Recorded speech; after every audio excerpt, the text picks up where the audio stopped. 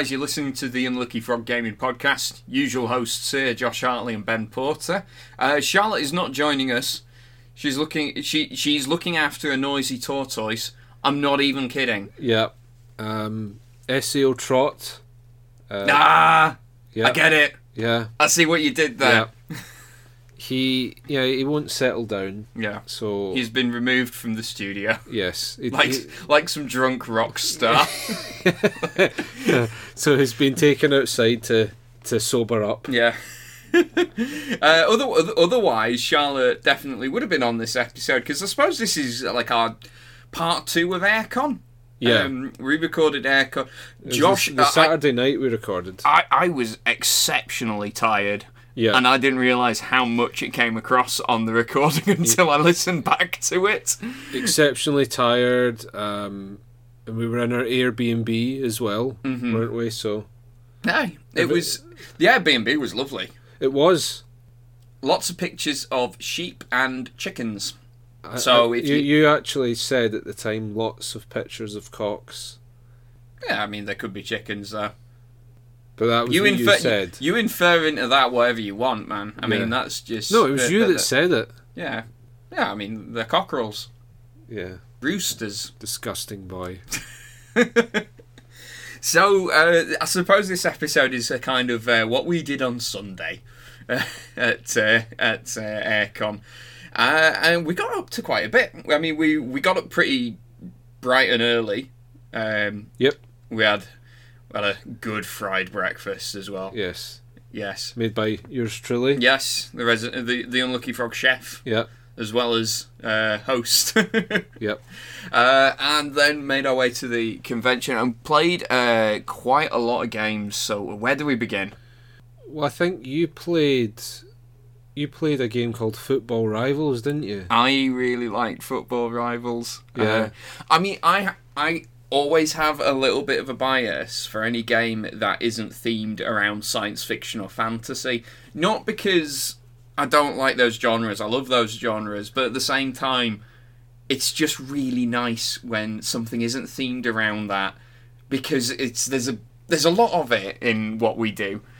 So in Football Rivals, it's a 2-player card game, and quite simply, you have your team of 11 players. Each player has 2 cards in your deck, and you'll have 4 phases of a turn: the passing, dribbling, shooting, scoring. You don't look. I'm not very confident on that. But there's four phases. There was 4 phases. So the attacking player will select out of his hand how many players he wants to put down and where in which phases. And then the defending player will do that. This is all face down, so you don't know what's going to happen. And then you start at the beginning with the dice at 6. And that's what the attacker has to roll to score a goal. And then you go through each phase. And if the attacker wins, they drop the number on the dice, depending on how much they won by. And if the defender wins, they increase the number. So attacker wins, increases their odds of rolling what they need to roll. Defender wins, decreases the odds of it. And it's basically a top trumps sort of thing.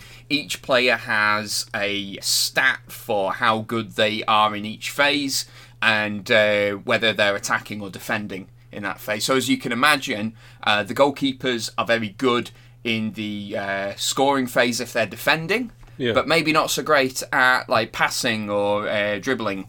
And likewise, strikers are really good at in the shooting phase if they're attacking, but maybe not so great in other areas. So you've got this little balancing act, and you might draw a hand that's very defensive, but you don't have an awful lot of attacking power there, or vice versa. And you're sort of trying to mitigate. You're trying to mitigate what against any weaknesses that you've got in your hand, and try and balance everything out so that you increase your odds of scoring or preventing the goal.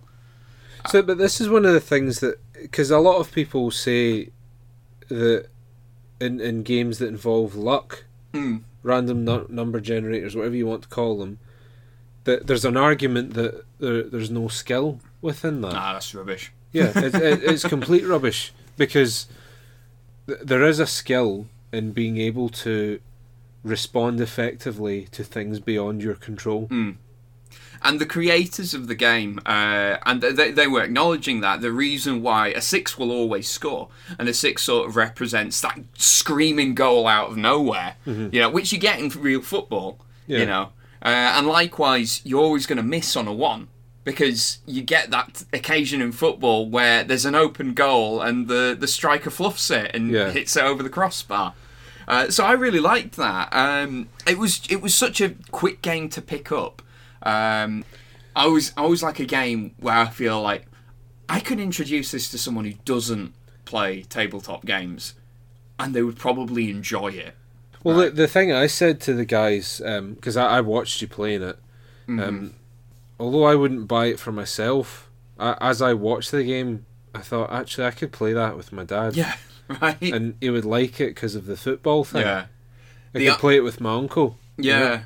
The art style was really spot on as well. They went for pixel art. So, and their rationale for it is when they were younger, they loved games like Pro Evolution Soccer, the old FIFA games, Sensible Soccer, that sort of stuff. So it evokes like that 90s era of football video games.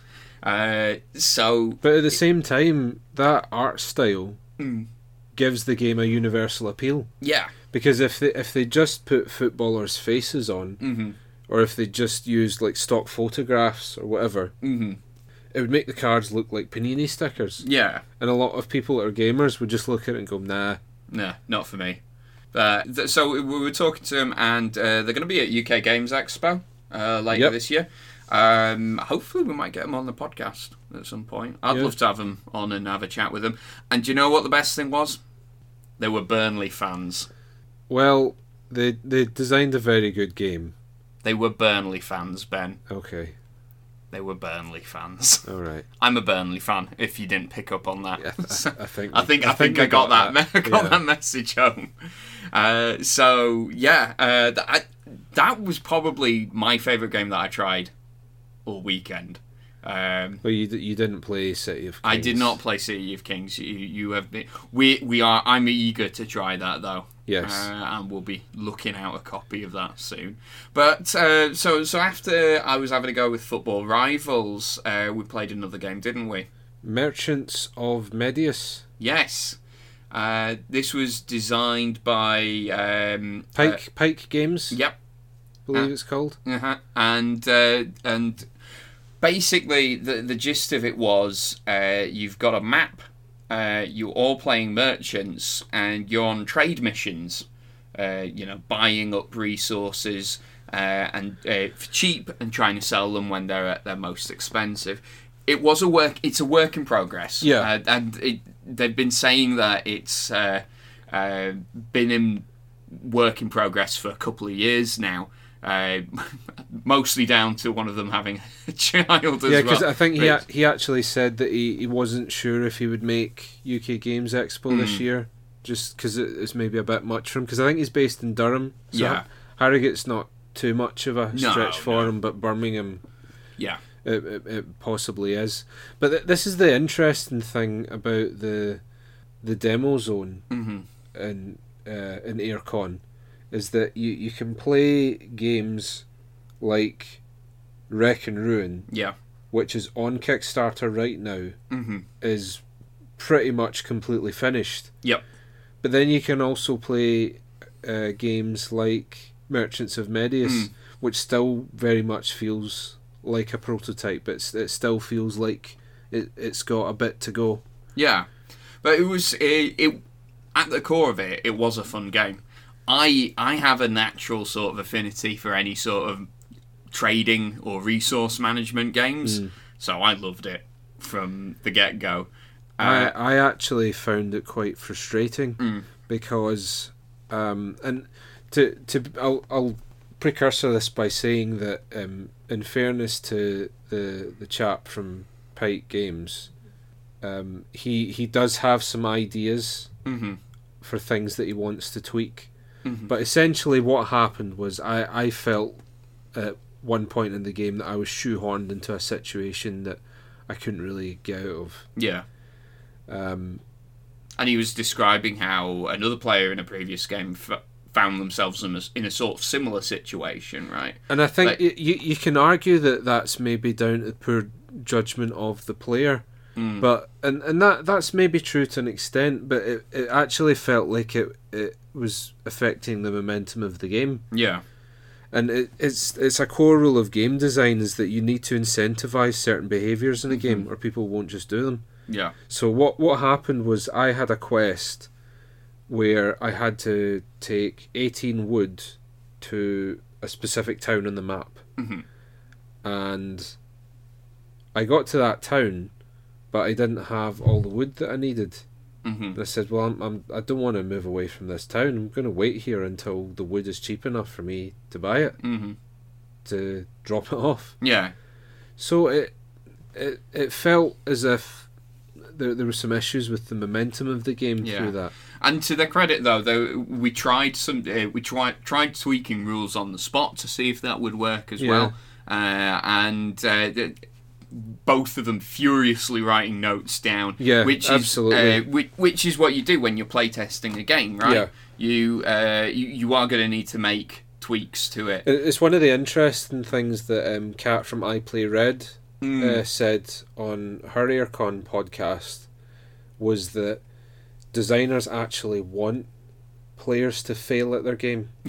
Well, but it's true because they need to see how they can resolve a losing game properly. Yeah, and you need to iron out all of these things because the fact of the matter is that in most games there's only going to be one winner, but the game has to come to some resolution for everyone.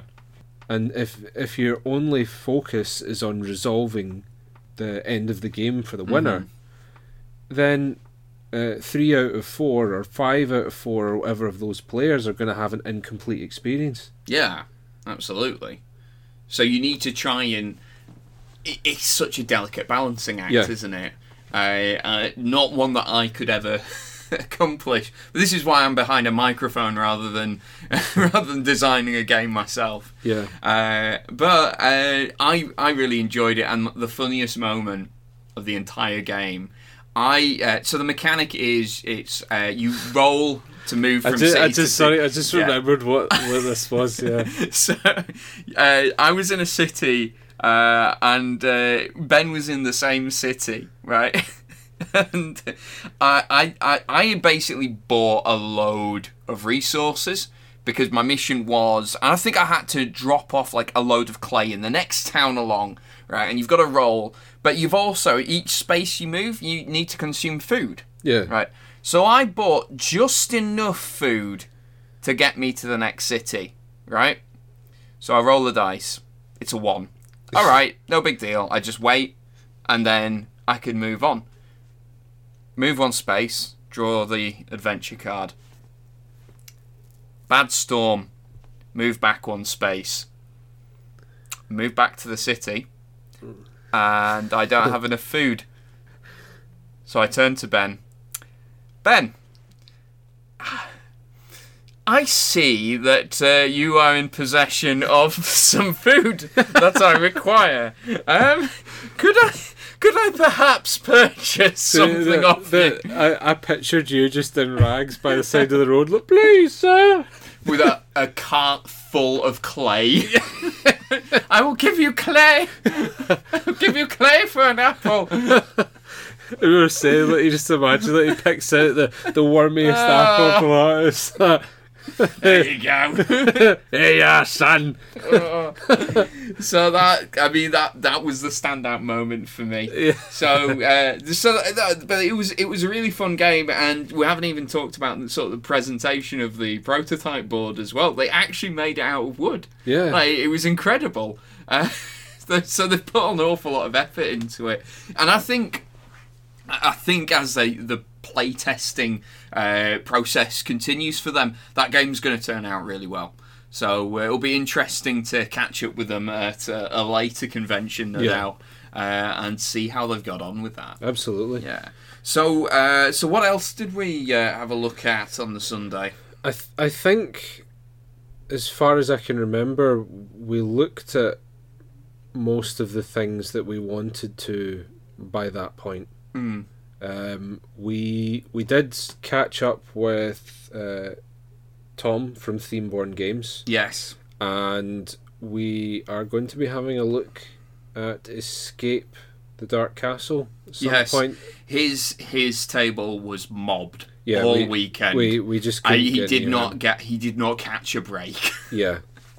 Which is a it's a good sign. Yes, a lot of buzz about that game, so we're looking forward to trying it. Apparently, it has the feel of sort of 1980s fantasy adventure games, so I'm looking forward to giving that a go. And speaking of which, oh yes, I purchased 4 fighting fantasy books.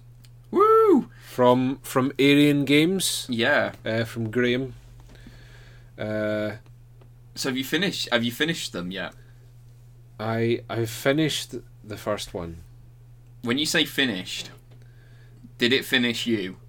That's yes. My third character. Your third character?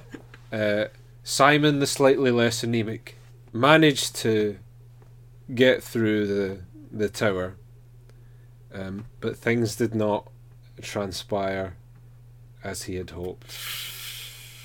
What happened? Spoiler alert. Yep, so for a book originally published in the 1980s, but spoiler alert. Yeah, spoiler for like a 30-year-old book. Simon got to the Warlock. Mm-hmm. The Warlock of Firetop Mountain. Yeah. Yeah, the eponymous Warlock. Mm-hmm. The first character I had got to the Warlock, and the Warlock killed him. But Simon was a bit luckier. Yeah. He spotted the fact that the Warlock had a deck of cards on his table, and he set fire to them, and the Warlock started to shrink. Ah! And his power was diminished, so he beat the crap out of the Warlock. Got into the vault with the treasure. Yeah. Went to open the chest, and only had 2 of the 3 keys that he needed. Oh, you're joking. And it actually said that you sit there and cry as you realise that you're going to have to go through everything again. And in one hand I was like, wow, that is brutal. But on the other... Hold on. The book actually tells you sit there and cry. No, it actually says you sit there and weep. And weep. So just imagine Simon like... He's braved all these horrors and doesn't have all the keys that he needed. Brutal! Yeah. So I actually like that's how Simon's tale concluded, is him just a sobbing mess lying by the corpse of the Warlock, clutching the 2 keys. Why? So brilliant. Yeah, they did not pull any punches in the 80s. No, evidently not. And you've got 3 more to go through, so enjoy that. Yeah, I will. Do you know, I just remembered, see when we were on the train on the way back? Yeah. I got stuck right into the Warlock of Firetop Mountain. I'm on the train, and there's a little baby was looking at the book. Front cover. Yeah, because it's really brightly coloured. It's there's really They've nice artwork. updated all the art, by the way, which I think is a good thing. I do really like the original 80s. Yeah, but it's because they're really pushing putting them into schools so kids will buy them. So they do need to update the art in that respect. And I will say I liked the gold leaf at first, but now I'm not so sure because a lot of it's rubbing off. Oh, right. That's a shame. Anyway, so this little baby's staring at the book, and she's there with her mum and dad, and everyone's like, sort of cooing over the little baby, and then her dad chimes in, and he goes, she's looking at that cover and thinking, that's him, and points to me, as if I look like the Warlock of Firetop Mountain. Maybe to a baby you do. Apparently to an idiot I do as well. So yeah, I was a bit offended by that. I thought you held your composure quite well. I thought I'm just ignoring that. Yeah. But I don't know why that guy thought that felt compelled. Yeah. I mean, it's one thing to think that; it's quite another to actually say it. Yeah. And do you know what made it worse is, like, we were joking earlier about the fact that the Warlock looks like the kind of guy, you know, like he's got, you know, like pentagram rings on every finger, you know, sits in the corner at parties with a massive spliff. I think the exact phrase you used was edgelord. Yeah. Yeah, he epitomises that. And this guy compared you to how he looked. Yeah, so I think, like, to that guy... You're an edgelord. Yeah. So... Ben, you don't look like the cover. Thank you. Is that what you wanted me to say? Yeah. I needed to hear that. You don't. So that was your purchase of the weekend. I purchased a game that I've played quite a few times before and loved, Galaxy Truckers. And we had a very quick session of it on the train, obviously, with a very limited space. Yeah, with a little teaser. Yeah, I really like it. I know I like it already. So yeah, it's fun. I will say that I think it's starting to look a bit dated. Yeah, but it is dated. It's 10 years old. Yeah, but I mean that's usually, like, considering that Galaxy Trucker sells consistently well. The 10-year mark's usually when people give a game a new edition, isn't it? It's actually just coming up to 10 years, so maybe. Because that's when Pandemic got its new edition. Maybe. Actually, Pandemic got one even quicker than that. Because it originally released in 2008, and it got a new edition in 2012. Was it? Yeah. Oh, yeah? So, get your finger out, Galaxy Trucker people. Check Games Executive, I believe. There we go. Yeah. So that was my purchase of the weekend. But we also played another couple of games as well. Ominos, which was You're right, we did. A neat little dice game. Really interesting story behind this. I couldn't believe it, but the creator was telling us... I'm going to say this now. I hope he wasn't making this up, because this sounds really cool. His grandfather was an archaeologist and discovered dice, Egyptian dice, on an archaeological dig. Yeah. And this is what he's based the game on. I think that's awesome. I mean, if he's made it up, that's an amazing story to make up. I really hope it's true. I think it is true. Yeah. We're gonna go with it's true because it's awesome. So that's a neat little dice rolling game. What you're trying to do is you each take on it's 4 players. You each take on one of the symbols of the dice, and there's 2 like wild card symbols. Mm-hmm. And you've got a little grid in front of you. You roll a dice, and then you move one of the existing dice 3 spaces and plonk the dice that you've just rolled somewhere else. Make 4 in a row.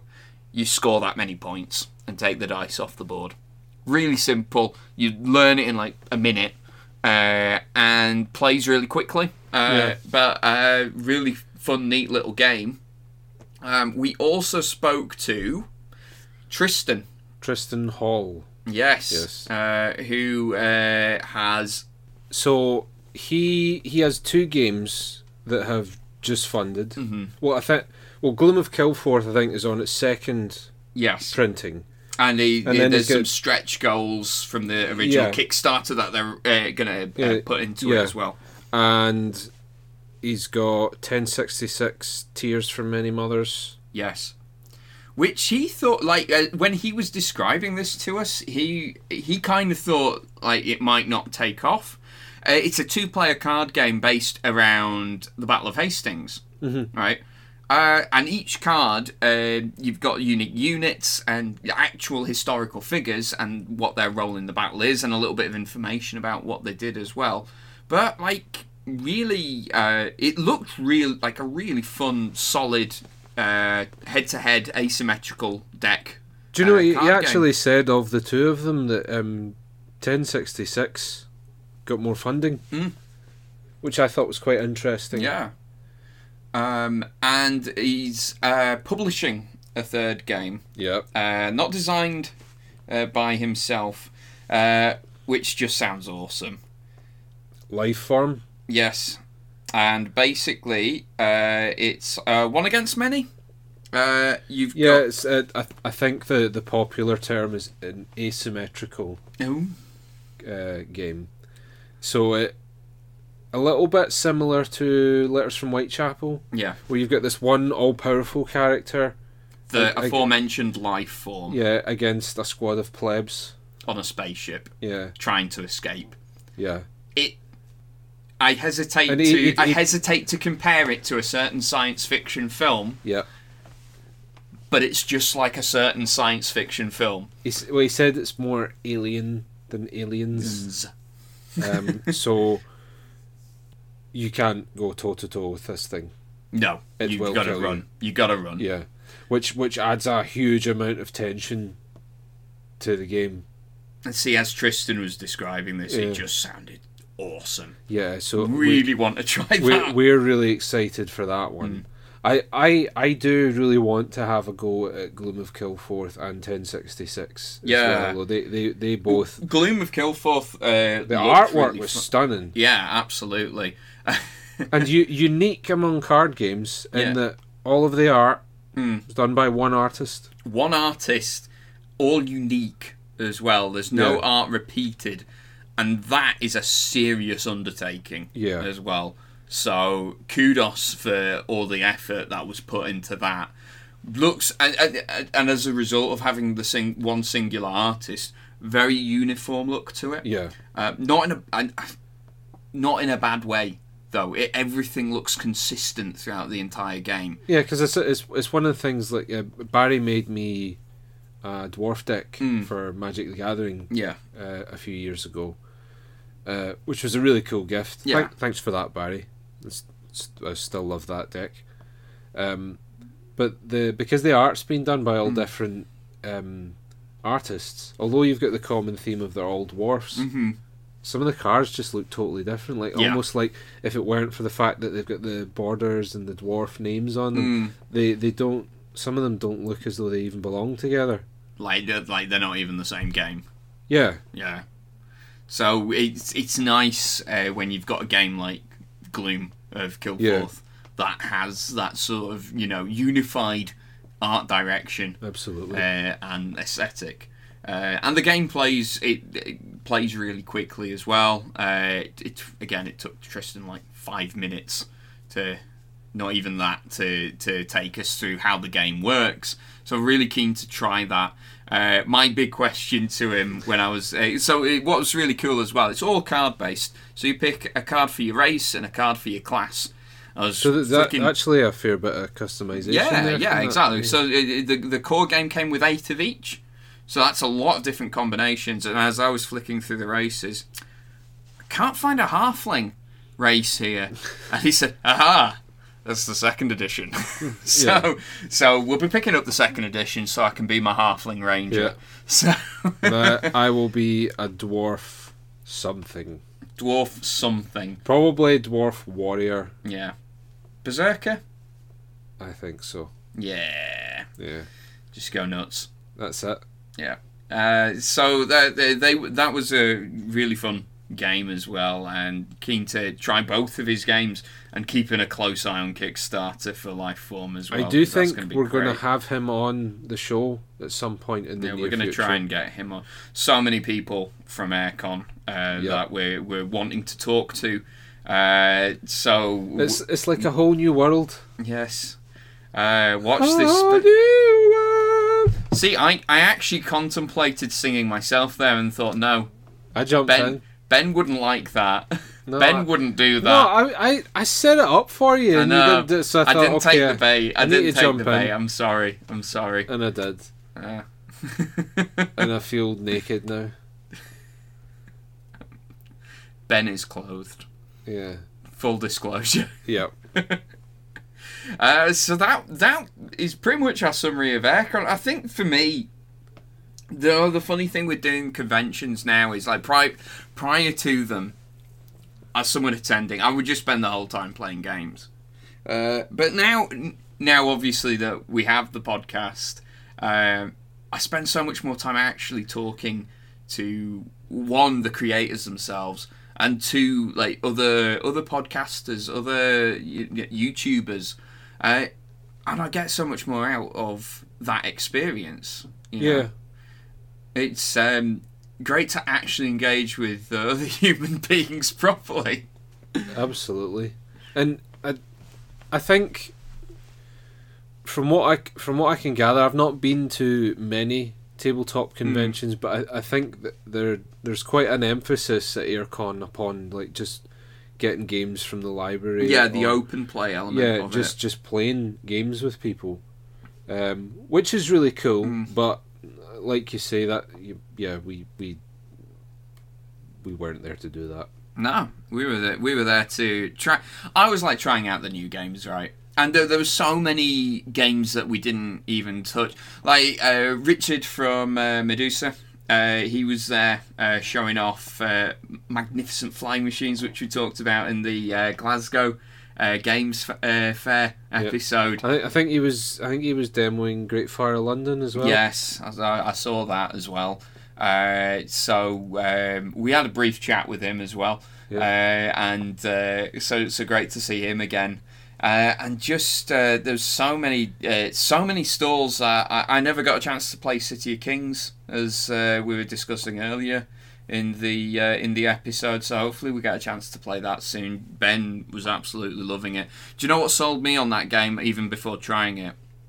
One of the characters is a penguin with an ice sword and shield. He's actually one of the adversaries. Is he an enemy? Yeah. I don't know if I could fight something that adorable. I'm sure he's an adversary. I'll need to check now. If he's a playable character, I'm playing as him. Maybe Frank needs to get on that in a future expansion. We want Penguin Knights. We want Penguin Ice Knights. Yeah. Of the North Pole. Penguin Ice Knights of the North Pole. So would the order be Knights of the North Pole? Yes. New Age of Sigmar faction. Knights of the North Pole. Penguins. Penguin cavalry on polar bears. Oh man. Ice lancers. So like, do you know you could have them where if they go in the water, they have narwhal cavalry. They're right. The unicorn of the sea. They're big monster. Yeah. They've harnessed a killer whale. That's amazing. They have, it's like the big chief penguin knight, and he's riding atop this huge killer whale. Yeah, his little yellow plumage bits that they actually like cascade down. And he's wearing an ice crown. Yeah.